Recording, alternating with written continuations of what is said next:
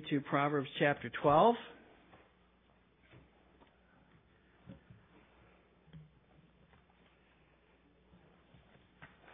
Proverbs chapter 12. And we'll be looking at verse 26 tonight. The righteous should choose his friends carefully, for the way of the wicked leads them astray. Now, there's a lot of variation among the English translations on the first half of the proverb there.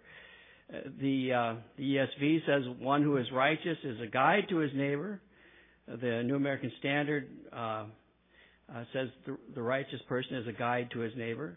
The NIV agrees with our text here, the righteous choose their friends carefully.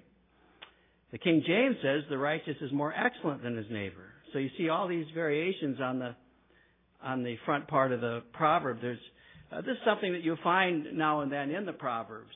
One translation will differ significantly from another sometimes in them. And the people that work on these translations, they're true scholars in the original languages. And so it's impossible for somebody like me to figure out what's the best translation. So I don't pretend to know what's the best translation. So what do you do in a situation like that? Well, in the case of this verse, there are some common themes in all of the translations. So, and we can observe that any of the translations that I've just read, they're all sound doctrine that's not contradicted elsewhere in the Bible. In fact, it's reinforced elsewhere in the Bible, all those different ways of interpreting it. So it can be shown in the Bible elsewhere that the righteous ought to be a guide to his neighbor, and that because the way of the wicked leads people astray, that the righteous ought to choose his friends carefully. And it says in 1 Corinthians 15:33, evil company corrupts good habits. So it can also be found elsewhere in Scripture that the righteous is more excellent than his neighbor. So all these translations have, their validity in Scripture. Well, I want to though begin with the second part of the parallelism, and you remember what a parallelism is. It's two thoughts that either agree and enhance one another, or it's two thoughts that show us two different things, but they have a common theme: the way of the wicked, the way of the righteous, the way of blessing, the way of cursing. And this parallelism is brought out in two simple phrases that are grouped together.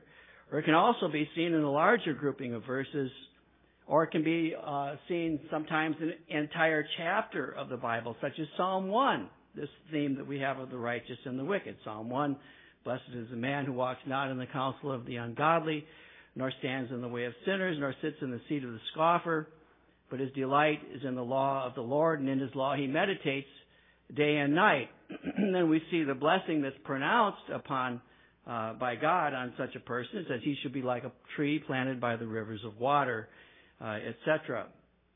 But on the other hand, the psalm goes on to say, the ungodly are not so, but are like the chaff which the wind drives away. So we see that parallel structure there in that poetic psalm as well. So we see this common in the wisdom literature. So we see throughout this wisdom literature that the contrast between the righteous and the unrighteous, between good and evil, and many other themes. And so we've been observing these contrasts as we've studied through the book of Proverbs. Now in this verse, there's a clear parallelism of opposites. And the second part of the parallelism is agreed upon by all these translations that I've mentioned. The way of the wicked leads them astray, or as the King James puts it, it seduceth them. The way of the wicked seduceth them. On this, there's total agreement by all the translators. So I want to begin here. The way of the wicked leads them astray, or the way of the wicked seduces them, or the way of the wicked is seductive. And how seductive is wickedness? Sin is deceitful, and that's something that we should never lose sight of, that sin is deceitful. It's so deceitful. The devil is a liar, and he's a skillful liar. And he knows what lies work best on the people that he's trying to deceive. The greatest minds, the greatest philosophers, the most educated of men cannot outwit the devil. They can't escape his traps. We cannot by human reason, discern his deceptions, because he laces them. He interweaves truth with his lies in such a way that we're taken in by them quite easily. Many crooked politicians have learned this method in how they've named their bills that they try to get passed. The name of the bill, and you might have noticed this, that the name of the bill that they're trying to pass might really be just the opposite of what the bill actually is going to do once it's passed, what it will ultimately accomplish. That's the way the devil does things. He mislabels things. He deceives. He's just a great deceiver. We're no match for him, as Luther said. So the wicked are continually led astray. As it says here, the way of the wicked leads them astray. And a Christian can also be led astray. But God has given us the means of escaping all of these lies from the wicked one. And we have this means, of course, in the Word of God. Psalm 119:9, how can a young man cleanse his way? By taking heed according to thy word. Psalm 2:6 and 7, for the Lord gives wisdom from his mouth. From his mouth comes knowledge and understanding. He stores up sound wisdom for the upright. He is a shield to those who walk uprightly. He guards the path of justice and preserves the way of his saints. You see, God has done that. He's given us a storehouse of wisdom, a storehouse of the means of discerning the devil's temptations and the devil's lies. So we have the Word of God to guide us and to keep us from the seductive deceptions of sin. But we also have something else. We also have the Holy Spirit.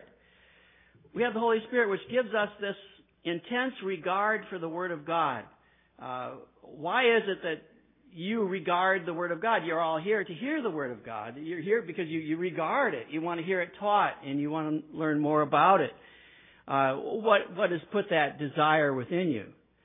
Well, it's the Holy Spirit. It's one of the means, one of the things that He does to aid us in our Christian life. We have this love for the Word of God, this true regard for it. The ungodly, though, have no regard for the Bible. They don't believe that the Bible is God's Word, and they even hold it in contempt often. But the lowliest and the most inexperienced Christian believes the Bible is God's Word. God has given us this faith to believe this. This is the foundation upon which we build our lives, the foundation of the truths that God gives us in His Word. I remember how Lori and I, when we started out in our marriage, and I was very ignorant, just a brand new Christian, and I didn't want our marriage to fail. I came from a broken home, and I didn't want that for us. And I just really didn't know what to do. And so I just knew let's read the Bible together. And so the very first night of our marriage, I remember we opened the Bible and I read some and she read some and I prayed and she prayed. And then I said, we asked God to help us and to guide us. And God guided us every step of the way. And I'm still hoping that we're going to make it. Be 50 years this next February, and so God has blessed that. Just a simple. I didn't know, but I was doing the very best thing I could possibly do. I don't know how many people that I've counseled in marriage counseling where I've asked them, "Do you read the Bible together?" No. Do you pray together? No. I said, "Well, that's the least you should be doing." So anyway, and so it's been the same thing in making decisions and raising our children. It's amazing how the most inexperienced people in the world are the ones that are called to raise children. It's the young people that raise children, and there's so much to learn. And I just feel like, so many times we felt like we were fumbling through things. And God, what do we do with this? But what would we do? We would take that to the Lord in prayer. We'd say, Lord, please help us to know what to do with this child under this circumstance. And you know what I'm talking about. You do the same thing. I hope you do. That's the only thing that guides us through is the guidance of God. We have the Word of God to give us direction, and we have prayer committing our ways to God, and we have and seeking God's direction, and God never lets us down. And so even when we made mistakes with our children, God knew that we were trying to do our best, and God made sure those mistakes didn't end up harming them. And so it's been the same thing with running NAFCO, running a business.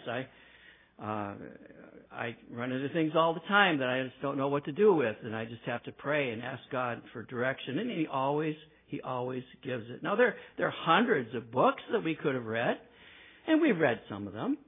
And I'll not say to not read them. We can learn from human authors, and principally as they're drawing their conclusions from the Word of God. We should read them. But the very best guidance has been the Word of God itself, and prayer, praying for God's guidance. So upon that foundation of having that regard for Scripture, over time, through study and through application, and of course the good guidance of the Holy Spirit, we learn as Christians how to apply God's Word in particular situations. So what do the ungodly do? It's just the opposite. They apply what seems to be expedient. They apply what feels good or feels right. That's their guide. They listen to one another, and they listen to human reasoning, and then they decide their course of action, divorced from the Holy Spirit, divorced from the Word of God. And in worldly affairs, in business, in law, in politics, and other things, they might have great success. But in all of these things that I've mentioned, law, politics, business, all whatever profession that you might choose, and all of these interwoven in all of the decisions that they have to make, and flowing from these things, there are moral and spiritual matters that affect everything they do. There are moral and spiritual matters for a car mechanic. There are moral and spiritual matters for every line of work that we do, and these are the matters that are the most important, and these are the matters that God is concerned about, and these are the matters that we must give account to our God for on Judgment Day. If I turn the wrench the wrong way on a screw machine, God isn't going to judge me for that. But if I violate His word in my interaction with my fellow employees, then God will judge me for that. You see, and so a person might do very wisely in establishing a profitable business, but he does so by oppressing the poor, or violating other biblical principles. And none of this matters to him or his admirers in the world. They just say, "Oh, you're so successful."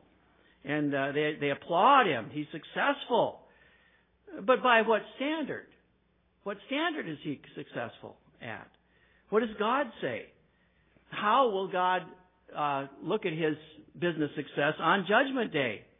Because true success is how the matter stands in accordance with God's Word, and not how his decisions have benefited himself. Take a businessman. He's not a success because he's made millions or billions of dollars, but that's the way the world looks at it. He's a success if he's run his business affairs with integrity and honesty and mercy, regardless of the bottom line profit. You know, another thing, it's common, something that I've seen, is common for parents to boast in the accomplishments of their children, their good careers or other attainments, and people boast in these things in their children. Oftentimes, I think, living their lives through their children. But if the children have not learned Christ, then they're actually in a very pitiable condition, though they attain the greatest status in worldly affairs.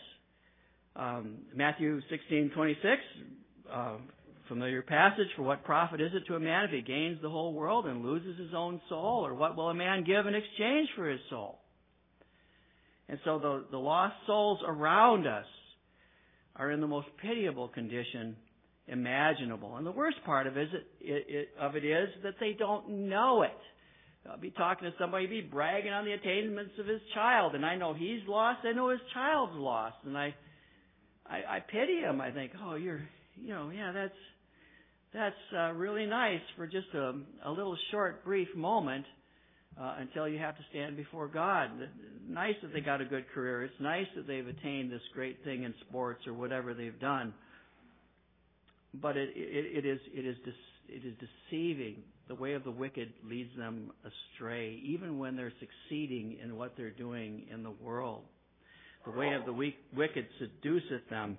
J. Adams says that they do this by precept and by example. Just the way Christians are to be good witnesses and a guide to the lost, so the wicked are to each other and to us. We're to teach and to speak right things. That's precept. And we're to demonstrate what we believe and teach by our lives, and that's example. And the wicked do the same. And have you ever noticed how zealously the wicked work to take over the curriculum of the public schools? Have you ever noticed how zealously they do that? They want their precepts taught to the children as early as possible. And it is anathema to them to have the children taught the truth about creation, about the existence of God, or the law of God, or the values of God. They'll fight, they'll sue, they'll protest as loudly as they can so that their values and their worldview is what is taught in the schools, because they know that by precept and their example, they can teach the young generation to be just like them. And they want to do that. No man goes to hell willingly alone. They're led astray by these things, and they very much want all others to follow them as well. And then, of course, they seduce by example. And I can think of no better and no more organized way to seduce than by the example of Hollywood. That Hollywood has been for decades. Hollywood and the music industry together are very corrupting influences on our generation. And of course, you add to this the influences that come from the use of the internet, social media, Google, the false doctrine promoted by these venues. And many things are promoted, wicked things are promoted by sports, both professional and sports for children. And we go on and on we could go. The corrupting influences around them, the way of the wicked leads them astray. And parents, you need to beware. These evil influences are, and more than what I've mentioned, there's many more than I've mentioned. They're being pushed upon the young with all the weight the world can wield. They're pushing these influences on the young generation. And you need to counteract those influences for the good of your children's souls. And I think by and large the parents in this church are very determined to do this. And many of you are doing a good job at it. But just to encourage you to keep it up, to know that these corrupting influences are very heavy in our society. They are in every society at all times since the beginning of the world. But I think we can all agree that it's grown worse recently in our society. And so we have the first phrase is translated in some versions, as I've mentioned, the righteous should choose his friends carefully. That's how our version here has it. So all the more for the Christian parent. Even among Christian parents, you can be led astray by evil influences, even amongst your Christian friends. And something that you need to be aware of in every generation is that Christians compromise with the world. In every generation, there are multitudes of Christians compromising with the world, and we need to understand that. Christian parents feel the pressure, even from other Christian parents, to compromise. Let me give you some example. Sports tournaments on the Lord's Day, becoming more and more popular amongst Christians. Filthy language and suggestive scenes and innuendos in movies, and Christians watching them. insufficient oversight of the internet, indiscriminate use of social media. All these things are ways your children can be corrupted right in front of your very eyes. And these are just a few of the things that you see Christians compromising on. The way of the wicked seduceth them. It deceives them. And these influences are there to try to corrupt our society. Here are some thoughts to keep in mind about the wicked and the seductions of this world. And Matthew Henry says this. He says, "Wicked men do ill for themselves. They walk in a way which seduces them. It seems to them to be not only a pleasant way, but the right way. It is so agreeable to flesh and blood that they therefore flatter themselves with an opinion that it cannot be amiss. But they will not gain the point they aim at, nor enjoy the good that they hope for. It's all a cheat. And therefore the righteous is wiser and happier than his neighbor." You see, as Matthew Henry says, their ways seem so agreeable to flesh and blood, even though their ways are contrary to God's ways. They flatter themselves with an opinion that it cannot go amiss, as Matthew Henry says. In other words, it all makes sense to them. And God's ways do not make sense to them. So they go about it their own way, thinking this is the right way to handle this. But it doesn't work out in the long run. And there are several scriptures that speak directly to this very deception. Proverbs 4:19, "The way of the wicked is like darkness. They do not know what makes them stumble." And I know I quote that passage a lot, but it's just so vivid. It seems like it's the exact picture of my life before Christ. I was stumbling and stumbling. I didn't know what I was stumbling over, and now I know. Proverbs 14:12, "There is a way that seems right to a man, but its end is the way of death." You see, they've reasoned everything out. They've thought it through, and it makes sense to them. But the problem is that they're violating the principles and the teachings of God's Word. And none of our reasoning will ever come close to being as wise as God's Word. God's Word is always right. And if it's against the law of God, if it's against the Word of God, if it's not in accordance with the precepts of God, it will not stand. It will not stand in the long run. In the short run, it might, and that is really just an appearance of standing, but it will not stand the scrutiny of God in the end. And so we all need to have this one thing settled in our minds at all times and in all circumstances. Proverbs 21:30, "There is no wisdom or understanding or counsel against the Lord." And you see it all the time. You turn on the evening news, you see it all around you. But they're using their wisdom, they're using their wits, they're using all these things against the Lord. Christian, it will not stand. It will not stand. We don't need to fret about that. The laws of God's sowing and reaping are interwoven in the universe, and they cannot be altered.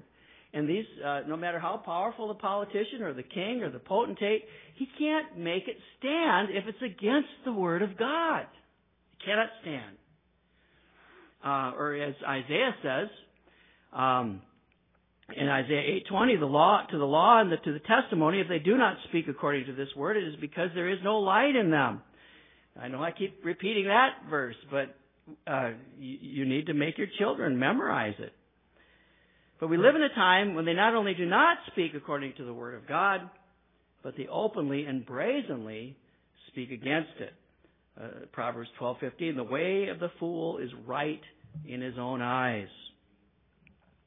So we have to bring everything to the standard of God's Word and measure it by that standard before we decide anything.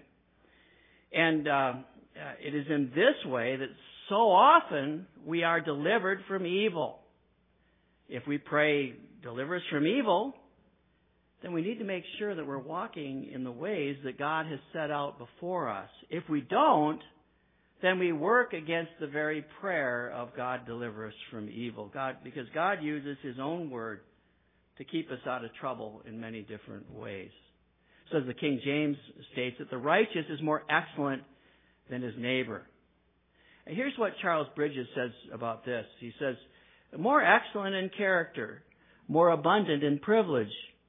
Look at his birth, a child of God. His dignity, a king. For this, he references Revelation 1:6, and he has made us kings and priests to our God and Father. He goes on, his connections, a member of the family of heaven. His inheritance, a title to both worlds. His food, the bread of everlasting life. His clothing, the righteousness of the Savior.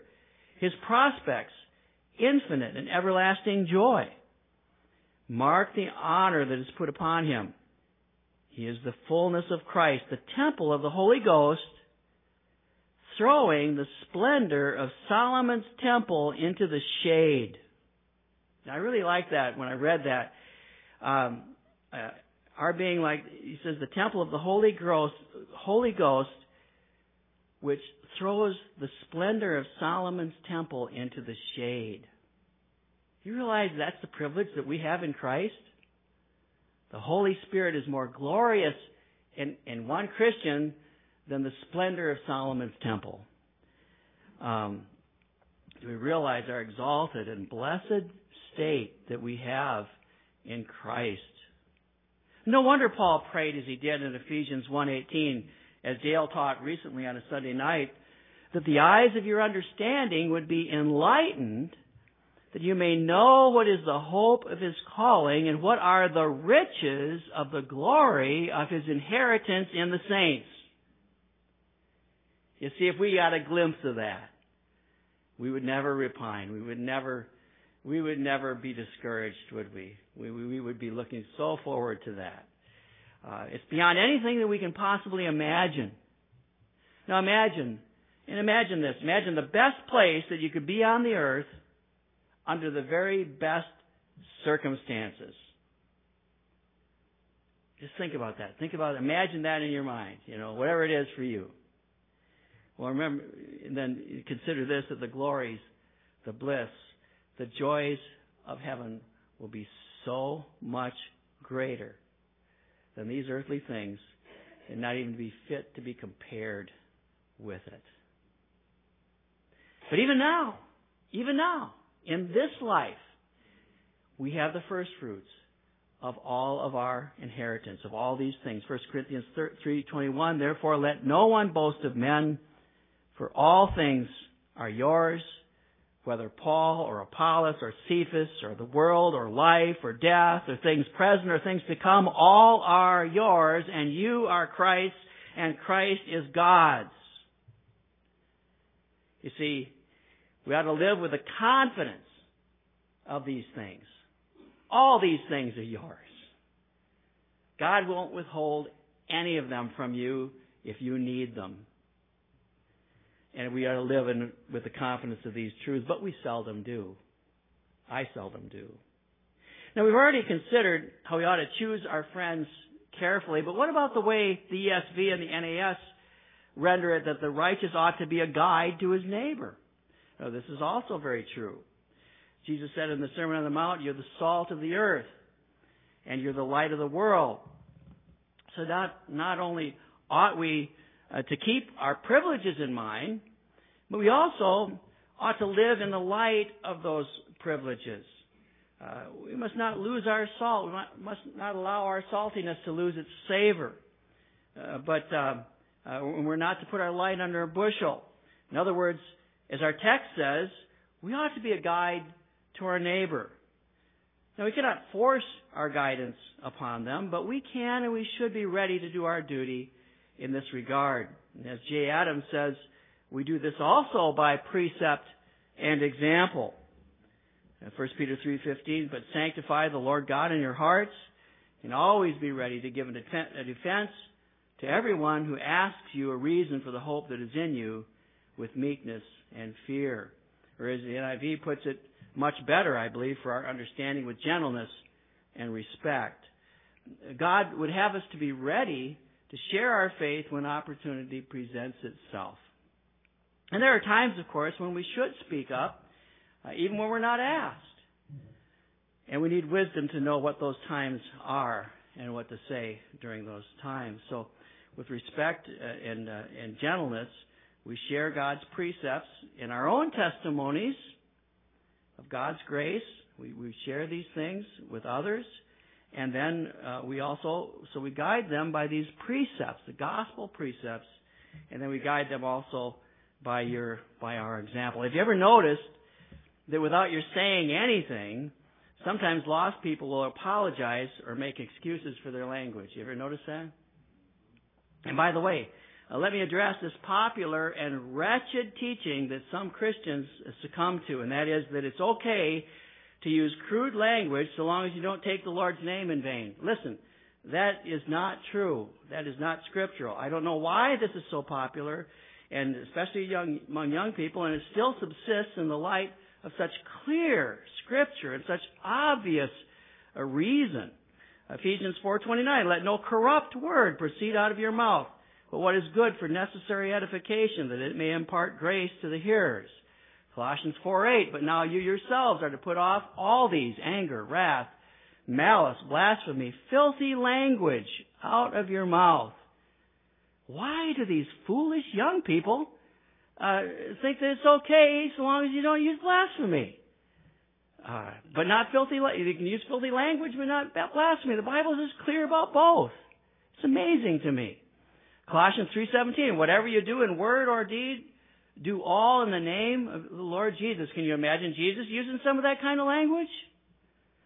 Colossians 4:6, let your speech always be with grace, seasoned with salt. I don't see anything ambiguous about these passages at all. A Christian's mouth, the words that come out of our mouth ought to be seasoned with salt. They ought to be gracious words. But the fact is that I knew none of these passages when I first became a Christian, but I also knew that this coarse language was not the will of God. And I didn't have to even know these passages to know that. That's the Holy Spirit. And I think Christians naturally know this. So I suspect anybody that has to use their mouth in that way and try to justify it and call themselves a Christian. Well, that's an aside, but still, that's part of our witness. I mean, I think it's a strange thing. It's amazing. I can be around people that I don't even know, and it seems like within a very short period of time, they're using language and they're kind of looking at me like, wonder why I'm not using that kind of language. But and then once they get to know me, sorry, Al, that sort of thing. But they know. See, the world knows. The world knows that a Christian is supposed to speak rightly. Were you going to say something, Mark? Yeah, in the last 5 years or so, it's gotten far, far worse. And all these guys I work with, they can't seem to get along without those words. Yeah. Until I got into the Latin. Yeah. And that didn't have anything to do with anything I said to them. Yeah. But I've heard a man and his wife, just in casual conversation in the grocery store, they can't talk without those words. Yeah. And so I think that when they encounter someone who doesn't use those words, it's like you're like an Indian. Yeah. Yeah, it's strange to them. It used to be not that way. That's another way where our society has changed so much in the last 50 years. My dad used to drive a city bus in Orlando, Florida, and my dad could put somebody off the bus if they used foul language. He could tell them to get off the bus, and he actually did do that. And so, I mean, and that's a worldly person. I mean, that's the world, but I mean, now, anything goes. But, so the world really, they do know when they're, and it's revealed when they're around somebody they truly esteem as a Christian. And they know what language is acceptable. Many of them, they disregard that with their tongues. They know, in the mere presence of a Christian, will bring that out. And sometimes this does make them even more brazen, but usually and more often it is a subduing influence, like you mentioned, Mark, in your workplace. It is. Yeah, that's right. You'll have some they'll taunt you with it. Yeah. Yeah, right. Right. They'll test you. Yeah, they will. And so, we should love them enough not to give in to those temptations. We should love them enough to retain our integrity before them so that our witness carries more weight with them and for the sake of their souls. Now our Christian testimony includes much more than our speech. It's very much about love, mercy, gentleness, kindness, patience, purity as our conduct influences those around us. And if these be not present, then it matters little about how we sanctify our speech. We have to have all these other things as well. We must be a guide and an example in all of the Christian virtues. Now here's another thing that we're to be a guide to our neighbor in, and that is in faith. We ought to be sensitive that our neighbor doesn't see us responding or behaving in unbelief. We say that we believe God's promises. Do unbelievers see that we actually do believe them? I love the example of Ezra. In Ezra 8:22, it says, I was ashamed to request of the king an escort of soldiers and horsemen to help us against the enemy on the road, because we had spoken to the king, saying, the hand of our God is upon all those for good who seek him, but his power and his wrath are against all those who forsake him. So we fasted and entreated our God for this, and he answered our prayer. I like Ezra's example. I don't think it would have been necessarily sinful for Ezra to have requested the king to have a guard of soldiers to protect them as they were returning to Jerusalem. But Ezra was sensitive for his testimony before this heathen Babylonian king. He cared about the king's soul, and he cared about the honor of God. And he was concerned to keep a good testimony. And in this, the Old Testament Ezra proved to be more evangelical than many evangelicals that I know. Ezra was more concerned about the honor of God and of his testimony before this heathen king than he was about his personal safety. It's a real testimony to Ezra. Are we concerned about these same things? And we should be. The world says, show me your faith by what you do, not by what you say. And there's lots of things that a lot of times we get into situations where the world can see what kind of decisions we're making and whether or not we're making them based on what we believe is right or not. The righteous is a guide to his neighbor, it says. Now I want to say a few things about those translations that put the first part of the proverb as the righteous should choose his friends carefully, such as in our translation. Now I said earlier that we have the Word of God, and we have the indwelling of the Holy Spirit, applying that Word to keep us from being led astray. But it's also true that good friends also help us to stay on the King's highway and not to be led astray.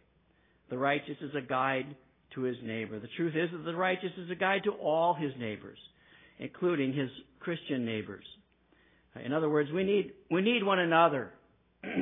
We can help one another onward in our walk with the Lord. And so God has ordained the church. It's ordinarily not God's will for the Christian to walk alone. We need godly companions. We all need godly companions. God has made us societal creatures. Everyone is influenced by the people around them, and we're influenced even when we don't feel like we're being influenced. You might not consciously feel the influence of people around you, but we are being influenced by one another. Many people in their pride think that they're above that they're free thinkers and they're not influenced by others in this way. Well, this faulty thinking leads them astray in a number of ways, and I want to list 4 of them. First, the one right in front of us that's tonight in this passage, the righteous should choose his friends carefully. And why? Because the way of the wicked leads them astray. Some people are not careful in the friends that they choose to spend time with, and this is to their detriment. Here's something for you parents. The righteous should choose the friends their children hang out with carefully. It's common for parents to just let their children choose their friends. And it is to one extent inevitable but in another way, not necessarily inevitable. We need to encourage them to choose good friends, and this can be difficult. We cannot always tell which children are good, or ourselves, or at least not right away. But often it's obvious if a certain friend is a bad influence. Well, obviously, guiding them in this way must be done, especially when they're little.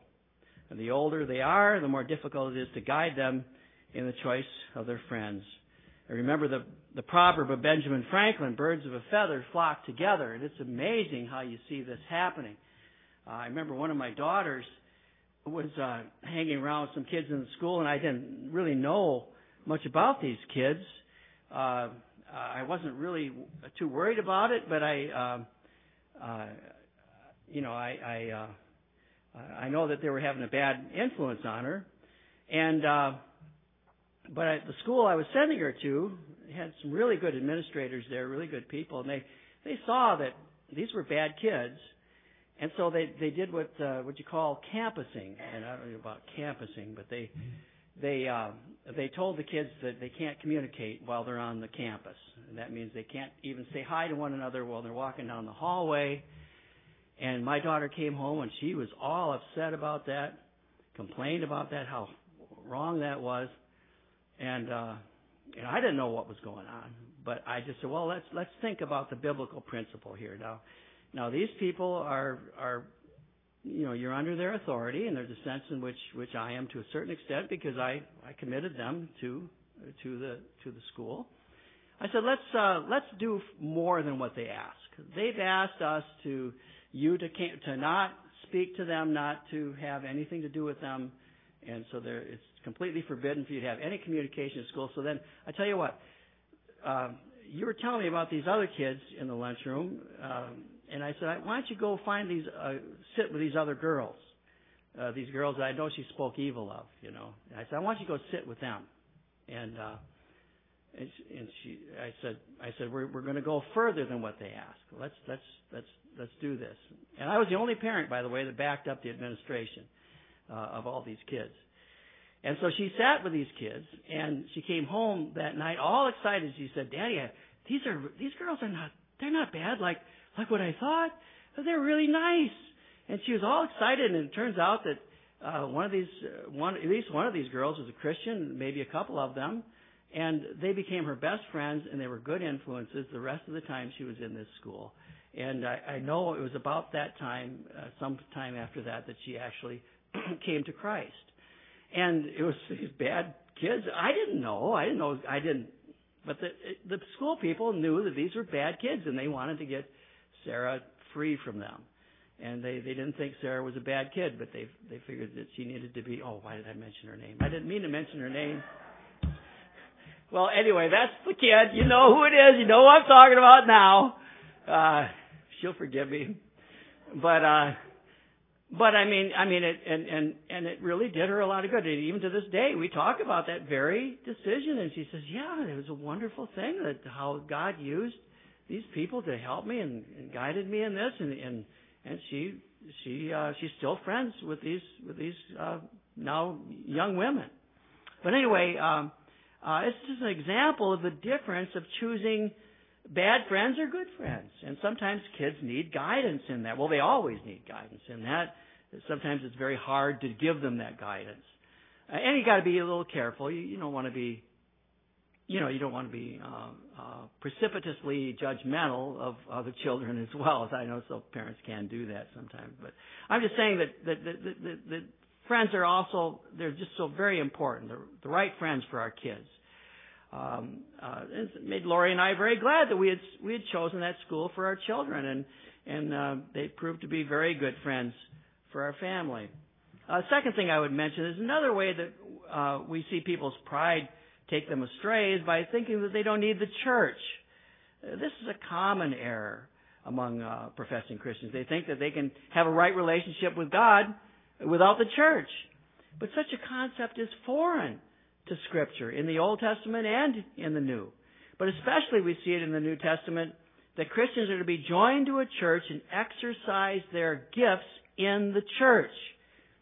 And if you doubt this, you just read 1 Corinthians 12, Romans chapter 12, Ephesians chapter 4. These are just, the Scripture is abundant with passages that teach that Christians are to be united in a local church, exercising their gifts. These passages are clear, and many more besides them. But really, the evidence of the Christian's obligation to the church, they're throughout the Scriptures. And God gives a lot of instruction on how a church should choose its officers and what should and should not be done in its assemblies. 1 Timothy chapter 3, Paul says, "These things I write to you, though I hope to come to you shortly, but if I am delayed, I write so that you may know how you ought to conduct yourself in the house of God, which is the church of the living God, the pillar and ground of the truth." You see, there's an abundant instruction in the Bible about how Christians are to conduct themselves in the church or with their brethren. And nowhere does it teach that membership is an option. It's assumed throughout the New Testament that Christians are members of churches and under the authority of the church. So obviously we should choose our friends carefully. We should choose our church carefully. Because it's in the context of the church that we'll build up those friendships that will influence us in all walks, in every area of our life, in every walk as we walk with the Lord. Third, I want to mention another way that we should be careful about the friends we choose. We need to choose very carefully the internet bloggers that we read. There are good and godly and helpful internet sources that can help us, but there are also evil ones, antichrists, that use the internet to lead people astray. And I've heard way too many Christians that think it's okay to listen to the evil bloggers so that they can sort out what's true and what's fake. But it's pride in them that makes them believe they have that much discernment, because they can't sort it out like they think they can. Satan is a very good liar. And as I said earlier, he's very subtle. And they're more subtle than most Christians understand. And I think it takes a special gift for those that do debunk them to be able to do so and to do it well. And those that do that, they have to listen to them. And I understand that. Certainly God has called some of His people to do this. But I believe it's far fewer that have such a gift than what claim to have it. Fourth thing I would mention, and that is that for those that are single, we need to be very careful how to choose friends of the opposite sex. It is rare to have a long-term, truly platonic relationship with someone of the opposite sex. And the fact remains that when and if you marry, it will most likely be somebody that you've chosen as a friend. So you should be doubly careful of those friends that you choose from the opposite sex. We should choose our friends carefully. The way it's usually done is thoughtlessly. Because we all want friends. And if somebody wants to be our friend, we don't want to turn them away. We have the opportunity, it affords itself to acquire a new friend, especially when we're young. We're sometimes too quick to choose them as companions. Scripture cautions us to choose our friends carefully.